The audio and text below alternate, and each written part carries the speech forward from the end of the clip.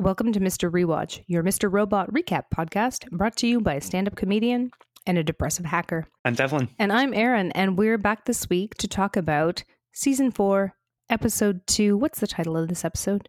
402 Payment Required. And they're all named after error messages this season? Yes, it seems like this season they've switched from having file names for each season episode, maybe because they ran out of ones that they could use for each title. But this season they have switched to using the 400 series of HTTP error codes, which kind of reflects errors that the client is responsible for, as opposed to things like 500 internal server error, which is something that the server is responsible for. So I really like the names of some of them that are coming up, like Conflict and Gone. I think that those are probably going to be some of the more dramatic episodes. I've never gotten a conflict error, but no, I'm going to pay attention and look for that. I just wish they were going up to 18 episodes, because then we would have HTTP I'm a Teapot. What? It's a long story. That's what we'll call our first bonus episode. Oh, and speaking of which, we used 404 Kevin Not Found to refer to our Home Alone bonus episode. So I think that we had kind of predicted they would use it eventually. Look, a successful prediction. Hey. For once. I guess that's why they're always good to celebrate. I was trying to think at the beginning of this episode, there's some like novel or play or something where someone talks about being present, like with Nero while Rome burned, and, you know, with the Huns, and basically at every terrible moment with every terrible dictator in history. And I can't place the reference in my head, but wow, what a Zhang montage at the beginning. They really cram in a lot of exposition here to make up for how mysterious Zhang and White Rose was in the past. Because before we didn't really know anything, and in kind of an almost ham-fisted way, they tell you a lot about their backstory in this case, including maybe that they did 9/11. That wasn't really clear to me. But it makes a bit more sense when you see that this is actually coming from Price's perspective. And it's because he's telling Elliot these things that he's known the entire time, but haven't been revealed to the audience yet. In some previous seasons, we've seen lines coming from Obama and other really big political figures. And I think that I remember being fooled by one of those and thinking that he was actually being a guest star on the show. Apparently those are all just post-production. But in this montage, they actually insert BD Wong into 3D scenes that include world leaders like Obama and like other people. I actually heard some speculation that these might be using deepfake technology, which is when you kind of use a machine learning algorithm to take a look at a picture or a video and turn, for example, somebody's face into somebody else's face in a way that's very realistic and convincing. I think that that would be cool, but I don't think that it was the case, because to do that, you need to have a really big selection of pictures, both of the person you're taking the face from and the person that you're putting it onto. And there wouldn't really be enough of those just to switch any random person out with somebody else.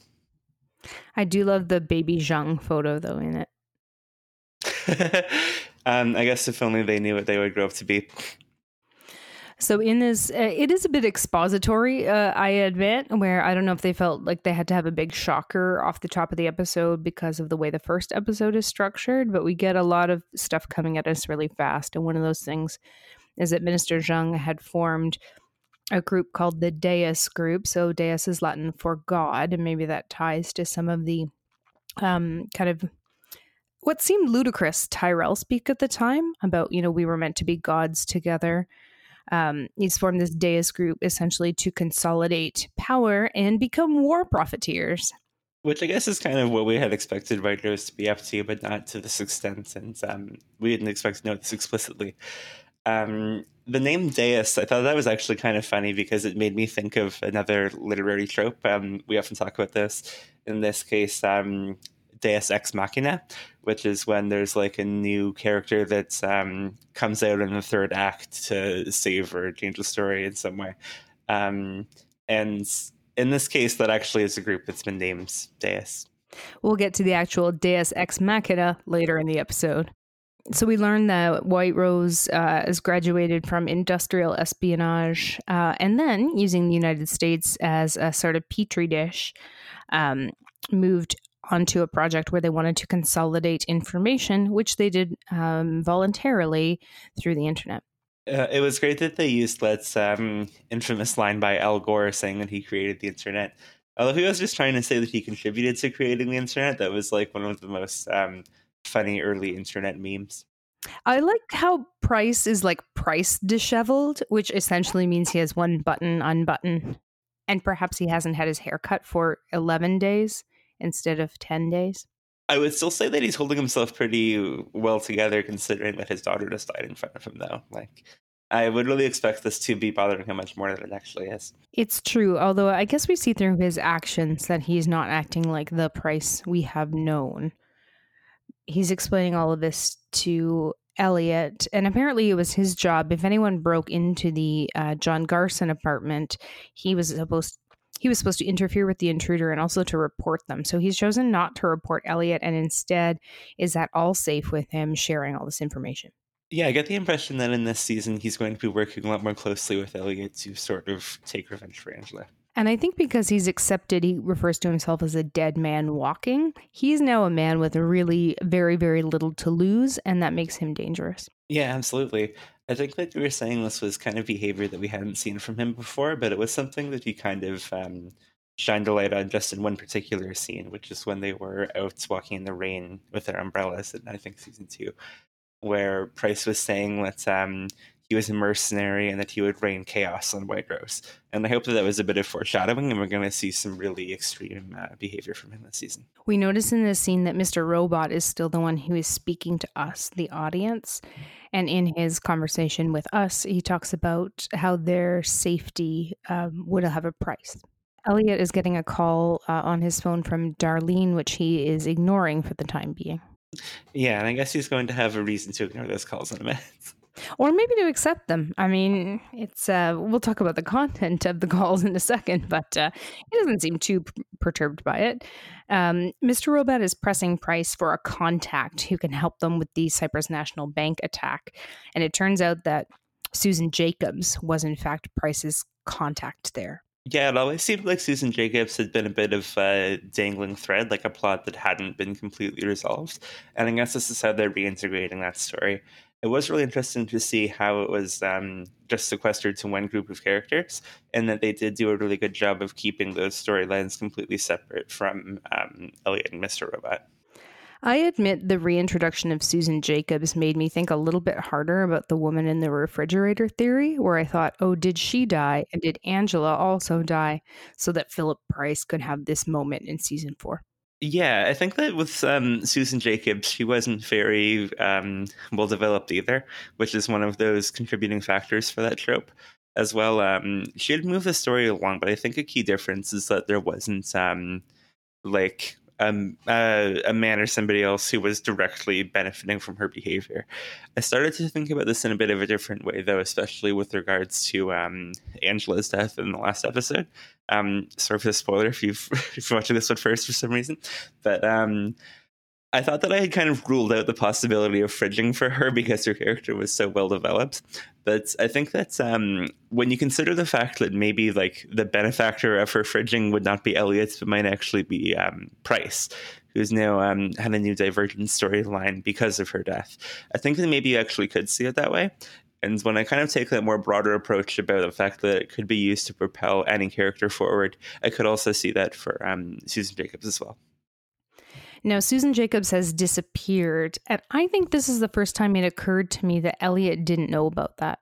Yeah, exactly. And I kind of thought that he would have known by now. And we'll circle back to that as well.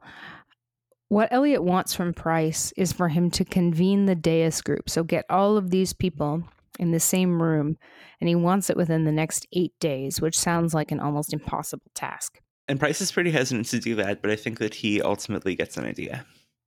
What's interesting about this scene, and I can't tell if it's just a quirk in acting, is that Price seems to be speaking to Elliot during this whole conversation, but on his way out of the room, he leans into Mr. Robot and speaks to him. Yeah, I didn't notice that, but I saw some other people discussing it online. And I think that that's something that is kind of like glaring, explicit enough that most people probably would notice it and think that it was something that was actually part of the plot of the story. So I could imagine that going somewhere, but it also could just be like I was saying in the last episode, that sometimes they have Elliot and Mr. Robot in different rooms doing things at the same time. And it's because we're all seeing this through Elliot's eyes, and he's inherently the same unreliable narrator that created Mr. Robot. So it kind of allows the writers the opportunity just to twist the world in any way that actually makes sense for Elliot, because ultimately it's his perspective. Now, Darlene is calling with a pretty urgent message, and she is calling to tell Elliot that their mother has passed away. Which sounds so sad, but they don't actually seem very sad. I think it's probably really complicated when your abusive parent dies. Yeah. And I think we see that when they go to the retirement home and the staff person there is gushing about how kind and warm and generous their mom has been and how they just don't know her to be that person at all. Yeah, I guess it also kind of relates to how in this show, different characters kind of have different personalities depending on which context they're in. And the prime example of that, obviously, is Minister Zhang and White Rose. But they kind of play with that idea of having multiple identities, multiple personalities quite a bit. And maybe it's the case that like the mother was a completely objectionable person from the perspective of her child because she was a bad parent or a bad mother. But that might not be so obvious to her caretaker, who had a different view of her. They want to donate all of her items. They're not interested in keeping any of them, except for a really fabulous coat that Darlene puts on. And they're told they have to pack it all up themselves. Yeah, it seems like even beyond not wanting to keep any of it, they don't even want to look at it. Like they don't even consider that option. They do find Elliot's old yellow Walkman, I guess from the 90s, in one of her drawers, and they're surprised to find that she has it because apparently she hated music.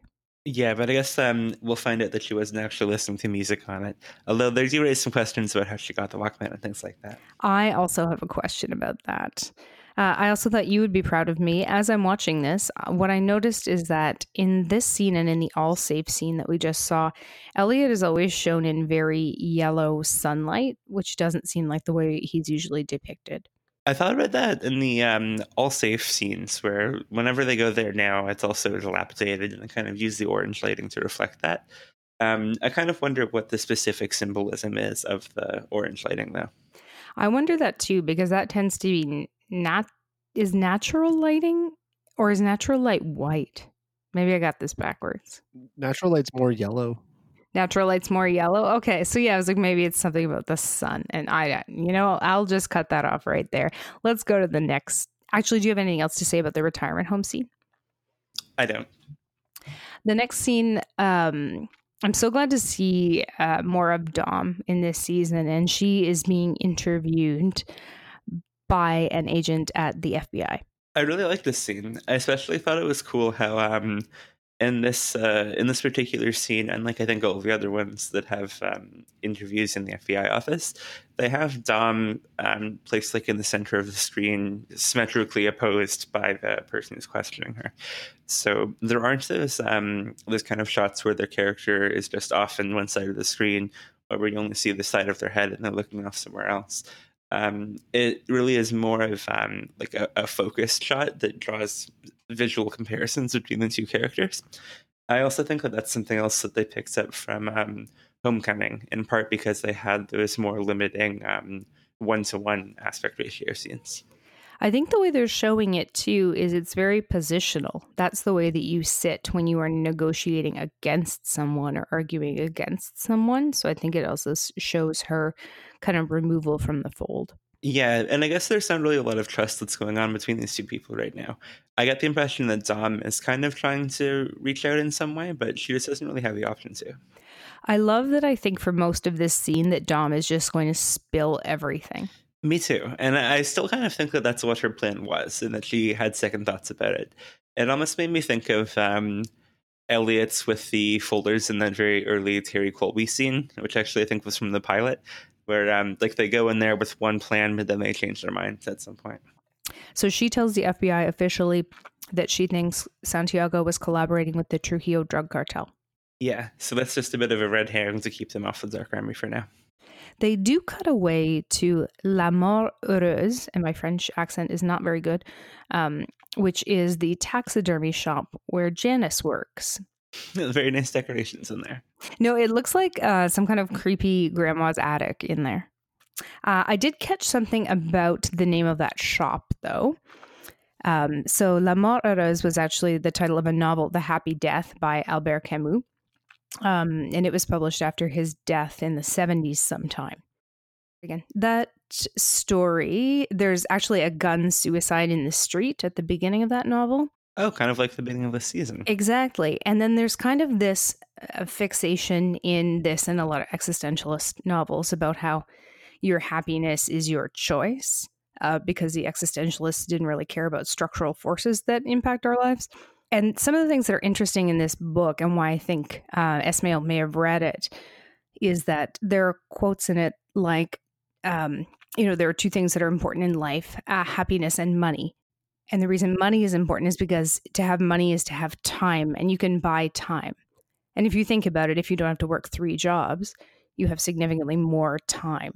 And also one of the lines I thought was really maybe related was that to have time is the most dangerous and the most magnificent of all experiments. Wow, that definitely rings a bell when it comes to White Rose. Exactly. So White Rose's early literary works. You can check this one out probably from your public library. I wasn't as familiar with that or with the, I think, play that was referenced in the last episode, No Exit. Would you also describe that one as existentialist? Is that kind of like a recurring theme through this season? I would. And I think we're about 10 years apart in age, and the existentialists were really cool when I was a teenager and we didn't have the internet yet. So I remember reading all these things when I was quite young. For my generation, it was Banksy's existentialism book. Oh, nice. Janice is listening to some weird, I don't know if it's a podcast, but it's some kind of newscast or story that basically defends Charles Manson and the Manson family and says that they're merciful compared to state justice. I'm almost certain that this is or is a parody of Dan Carlin's Hardcore History or one of his other podcasts. I might be wrong about the specific person that it is, though. I would love that. Also, that's a great podcast. We should all check that out. So we see that Dom's now the ASAC, the Assistant Special Agent in charge. So she's assumed Santiago's rank. And I guess that just shows you what you have to go through to climb to that level in the public service. Especially these days. Janice is checking on how the interview with Agent Horton went. And Dom says that she's 99.9% sure that message delivered, message received, everything's fine.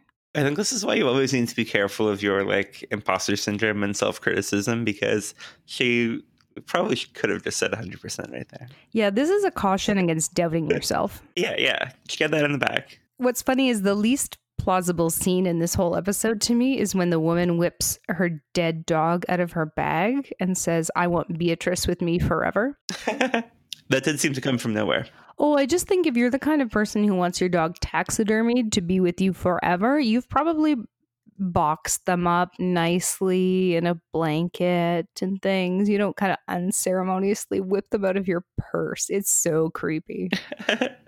The expression that Janice has when she sees it, though, really makes it.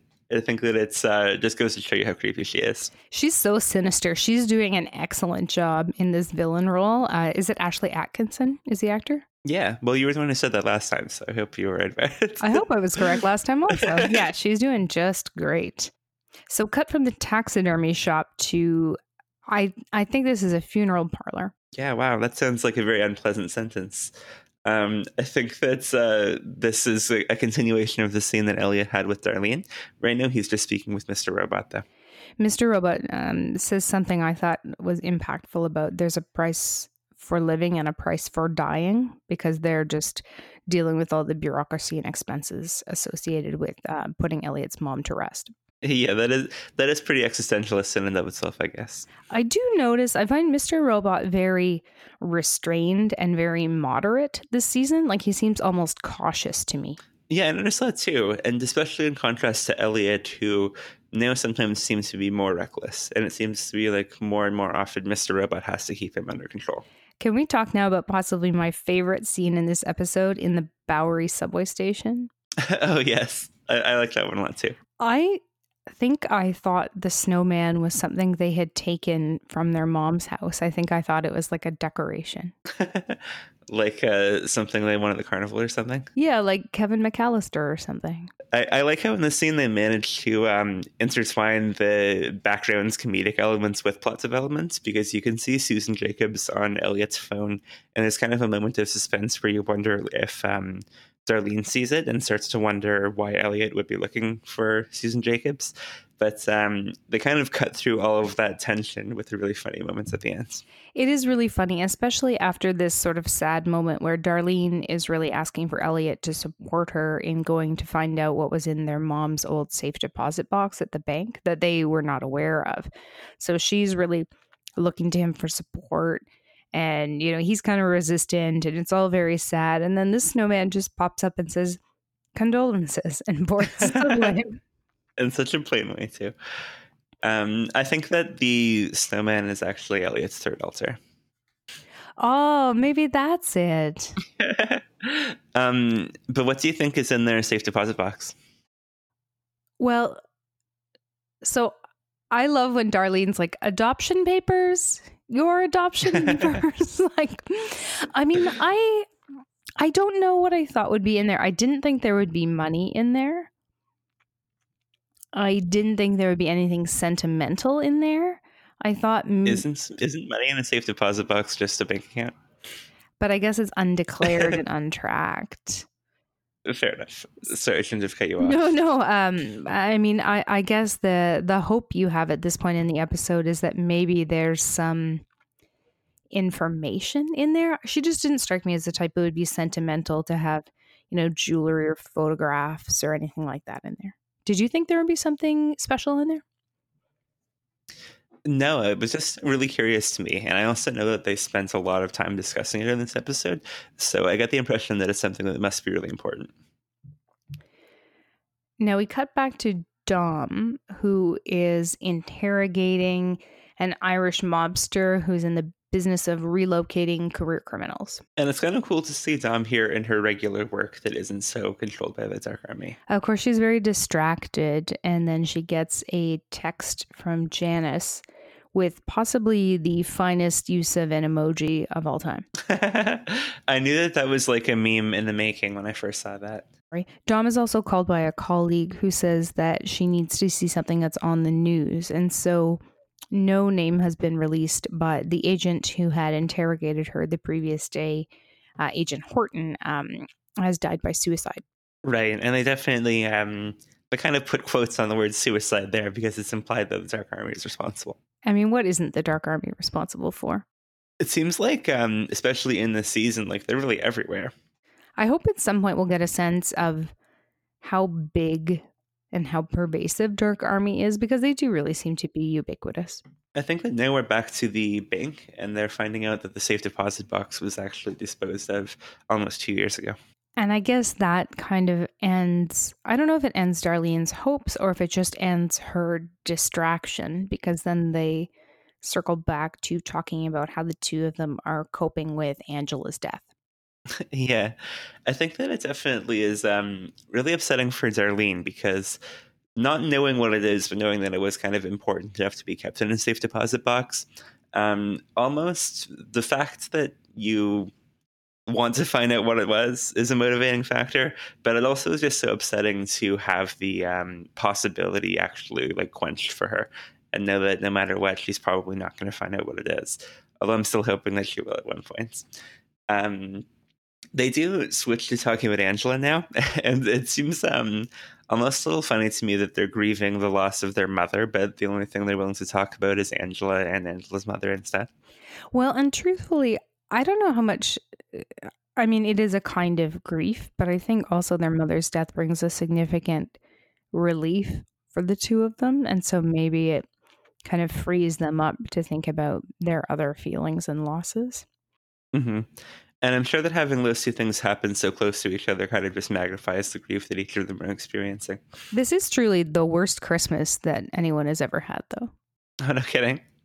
They open up the Walkman and there's a tape in it labeled Happy Mother's Day in a child's handwriting, and Darlene wants Elliot to listen to it with her. How are they both going to listen to it on that one pair of headphones? Well, and they're old school, right? They're not earbuds. I guess they figure it out later. They do figure it out. Now, this opened up a lot of questions for me because they're doing sort of a fake newscast as children. It's Elliot, Darlene, and Angela, and they're doing like a special broadcast about Happy Mother's Day, Mrs. Moss. So it being on the day of their mother's death, I thought that that's probably what this would have been about. And it kind of caught me by surprise that it was actually about Angela's mother instead.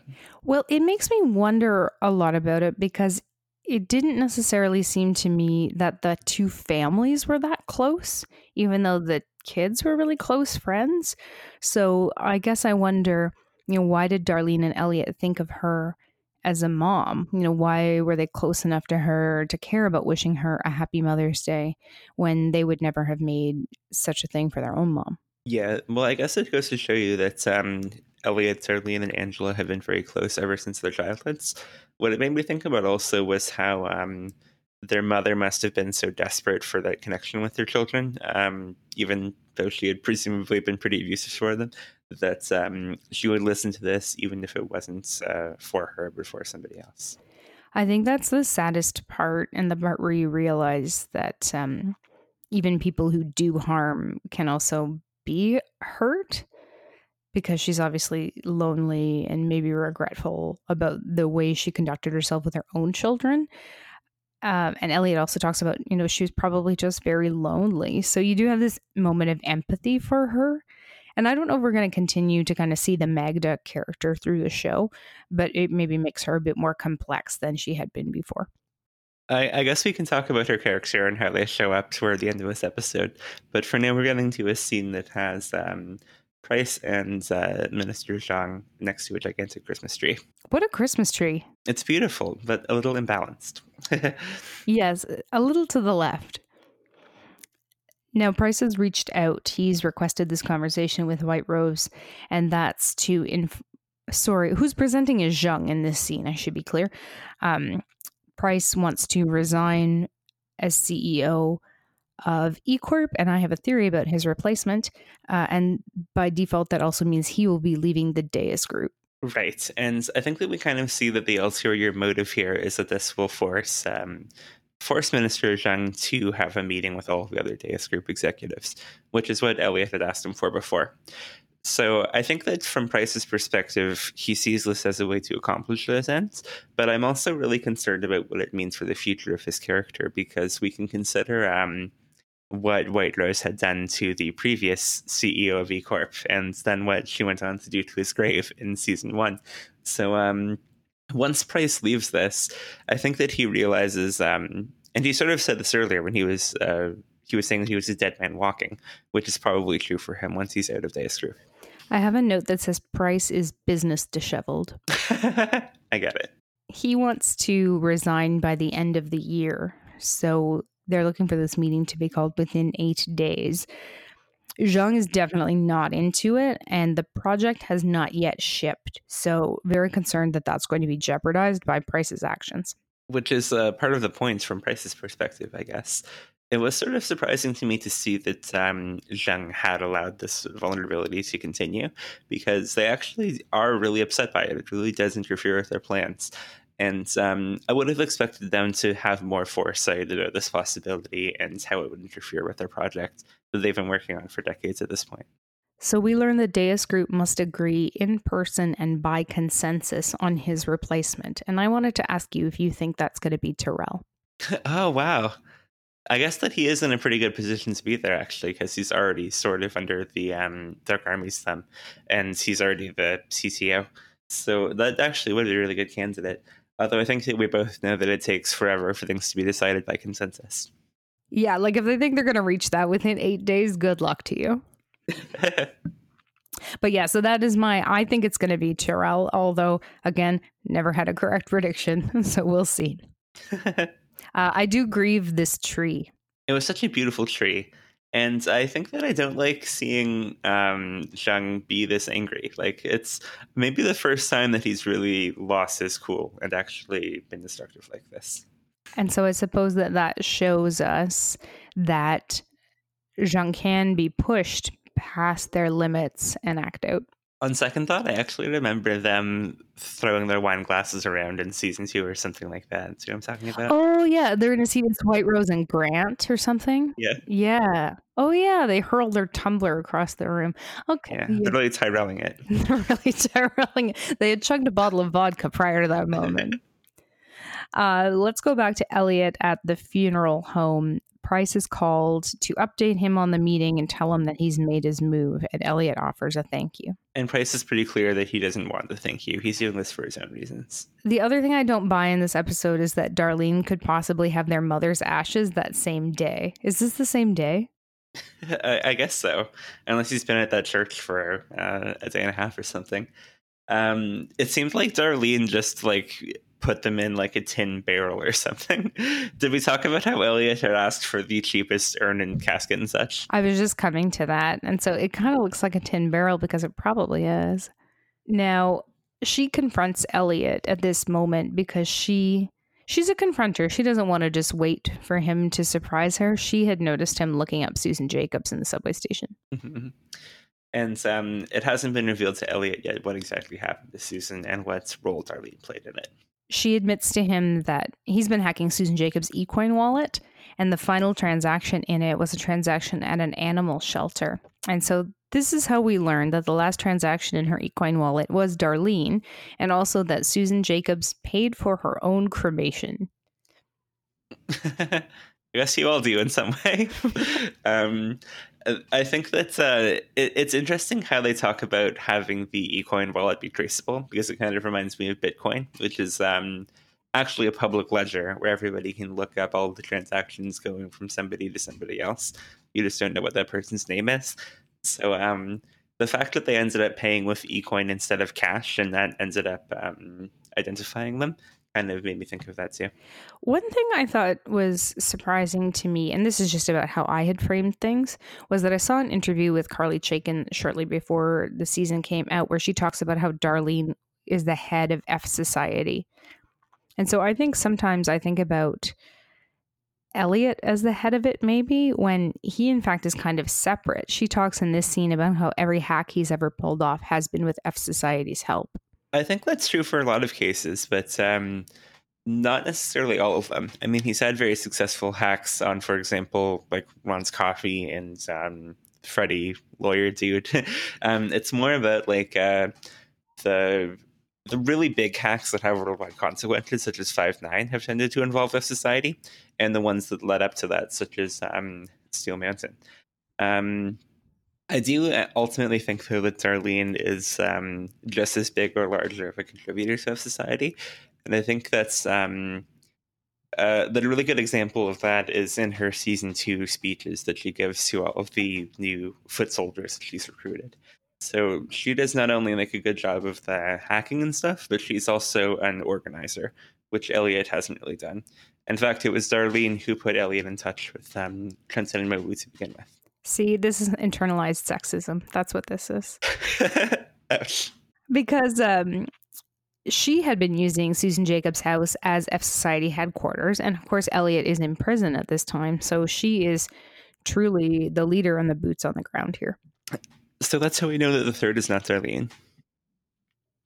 I don't think it can be. Also, I don't know how much to make of it. But, oh, wait, I'll get to this when we get to that scene. So Elliot is aware of Susan Jacobs because of things he had read about the Washington Township case.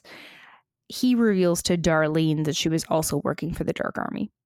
With Susan Jacobs, one thing that I think is interesting about that is how, especially in the first and second seasons, one of the things that they explored was how Elliot, Darlene, and Angela all have different concepts of vengeance or for justice in the face of the Washington Township scandal and how it affected their families.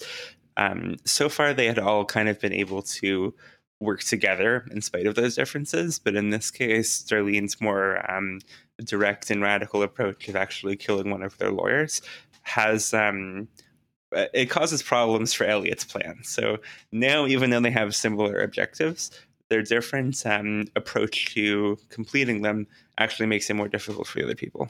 This is when Elliot shares with her that in his next hack, and probably biggest and greatest hack, he's going after White Rose. Darlene has hacked the program's Signal to be able to share their locations. And I wondered if you might know if that's actually possible to do. What she seems to do is make like a custom build of Signal, which is just when you would take the Signal source code, which is freely available, and then make some changes to it and install it on a phone manually. Well, it is possible. I wouldn't even really consider it hacking. It's more like you're just installing a customized app on the phone.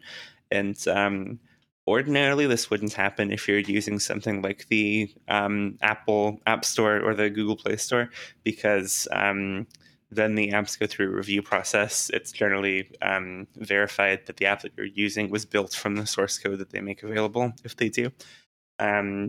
And the only way that they're able to install this customized version of Signal is by going through a kind of advanced process that makes sure that you're waiving those security guarantees that going through the store would get you. So here we get to, I guess, the big shocking plot twist for this episode. So remember how we were all out of sorts about how Vera showed up, but then no one ever commented on it? Darlene calls back to a conversation they had a couple of months ago about when Vera showed up. Yeah, so for one, this gives us a new perspective on the Vera interaction, and it also helps us to anchor this in time as being a few months after the facts. Now, we get a moment of surprise for Mr. Robot and for Elliot, neither of whom knew about this or seemed to have any awareness of this conversation. And so the suggestion here is that there is yet another identity that lives within Elliot. Which is a shocking revelation. Although I really liked how quickly Elliot went back to shit-talking and blaming Mr. Robot for this. Well, who else does he have to shit-talk and blame for I guess it? that he, like us, had not really considered this possibility yet. I have to admit, I don't know how intrigued I am by this. It kind of seems like a twist for a twist's sake, which is something that they had also done in season 3. I think that I had said that about Elliot throwing himself out the window instead of being pushed. But I also still have kind of high hopes for it because Sam elaborated in an interview that it's something that has been present from the very beginning of the season. So it doesn't really feel like Deus Ex Machina like we were talking about. It doesn't seem like something that just came out of nowhere. I think that if they manage to play everything correctly, it will actually change our perspective of the existing 3 seasons in a really cool way. And what he's also said is that, so it has been present from the beginning, just like you said, and that also it's meant to tie together everything that happens next. But I think the most intriguing thing he said is that this is an idea, and he is on Reddit, he listens to the podcasts, he follows Twitter, that no one has imagined yet. So I truly don't know what to make of it. It could really go anywhere. I also actually find his suggestion even more useful in like the negative sense, because I can just look through every suggestion somebody's made and know that that's not it. Exactly. So I've started mentally crossing things off, but I also look at the information that we do have. So when we learn this, that's young Elliot, right? The little boy. I think it is young Elliot, although they have a different actor for him just about every time he appears. Right. So it's young Elliot and the mom, and they're sitting at a table in Tyrell's office with 4 chairs. Yeah, so, well, this is Tyrell's office. It also is the scene that happens at the very beginning of the pilot when Elliot is talking about the top 1% of the top 1%. I think that Tyrell might have actually been in that scene, although you only get to see their silhouettes.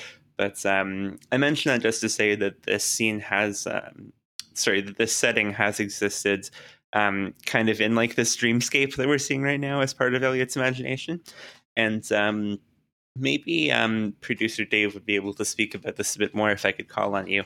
But it seems like the shots that they have of Elliot's imaginary mother use the same camera that they had for Elliot in season 1, which we noticed was different in this setting. I didn't really notice the camera work being very different about Elliot's mother, but I did notice that's not it's not his office. That's a boardroom in the E-Corp building that they're in.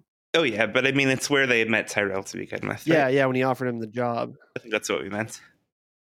Yeah, because his office was like the corner one, I believe. Yeah. So good catch there. But yeah, I didn't notice anything about the camera work being similar to season 1. Maybe. I just noticed a lot of the camera work now is very Stanley Kubrick. Very Stanley Kubrick inspired this season. Oh, and did you also feel the way about Homecoming? Yes, I did. Yeah, because I noticed a lot of overlap between those two. I have one more thought just about the last scene. So I'm not sure if we should be considering young Elliot and Magda, that's Elliot's mom, as alters as well. It's hard to tell because I think that he has seen Magda and young Elliot before. For example, when he was dying at the end of the season premiere. He's also seen his mom in a few situations, like when he was calling upon some aggression to be rude to the person in Steel Mountain. Right. I don't remember what that guy's name was. But a core difference is that, like, Mr. Robot is actually incorporated into his reality, where the mother and young Elliot tend to be considered hallucinations even by him. Which I think is actually the difference between a hallucination and a delirium, because it's more like Mr. Robot is indistinguishable from reality for Elliot, but he can still tell his mom and young self apart. The only other clue I extracted from it is that this other presence is someone who uses he, him pronouns, because the mom says something like, he's not here yet, or he's not ready. Yeah. So we do have a lot of information that should help to narrow it down as to who this is, because we know they're male, we know that they've been there from the beginning of the season, and we know that everything should kind of fall into place once we know who it is. But in spite of that, I still have no idea. So I'm really curious where they're going to take it. I feel like there's some disappointment out there that it's not Tyrell. I think that was a long-standing theory that has circulated over the internet. But I don't know who it is, and I think we're going to spend probably the rest of the season accumulating those little data points to help us figure it out. I don't think it ever could have been Tyrell. I thought that, like, they had some kind of weird supernatural relationship, but obviously he's been like dating Joanna, and he speaks Danish and other things like that kind of make him seem separate to me. Although one thing that does tie them together is that there is the 3 days that were missing after the 5/9 hack, which is something that I think they'll probably elaborate on, and we'll find out what Elliot was doing at that time, acting as somebody else. And that'll be great, I think, to finally have that information, because so much happens. And that's right before that scene where they're talking about you only see what's in front of you. You're not seeing what's above you, right? Yeah. And that's one of those scenes that I had kind of compared to the Angela Red Room scene as being very Twin Peaks and surreal. And sort of like the drug withdrawal scene where Elliot has all kinds of hallucinations about, like, find your monster and turn the key and things like that. I had always kind of discounted those as just being surrealism and being just like art for art's sake. But I sort of wonder if this revelation will kind of place all of those things within a more realistic context. And we'll see that maybe they actually did mean something that just wasn't obvious to us yet. So I think this felt a bit to me like a transitional episode where, and obviously compared to the first episode, which was very action-packed and dramatic, this seems like it's setting the stage for what's to come. So it feels like not a lot happens, but also like a lot has happened. Yeah, it almost felt a bit like the scene that unpacked Trenton and Mowgli's death that was spent with Trenton's brother Muhammad for the most part, where they go to different settings and they kind of unpack their feelings, and it's mostly character development. And ultimately, we do have like a pretty big plot twist, which I like because normally those are reserved for later in the season. But that just gives me the impression that they're going to have even more of those all throughout these episodes. We want to thank you so much for listening to our show. You can follow us on Twitter at Mr_Rewatch. Thank you for participating in conversations and in our giveaways. And thanks to those folks who answered our key questions from last week about macaroni and gravy, and also about what that actor was saying. And what we learned was Samoan. Thank you so much. We're really grateful for your listenership. We recorded this episode over White Rose's internet today, and we'll be back with you next week. I'm Erin. I'm Devlin. Bonsoir.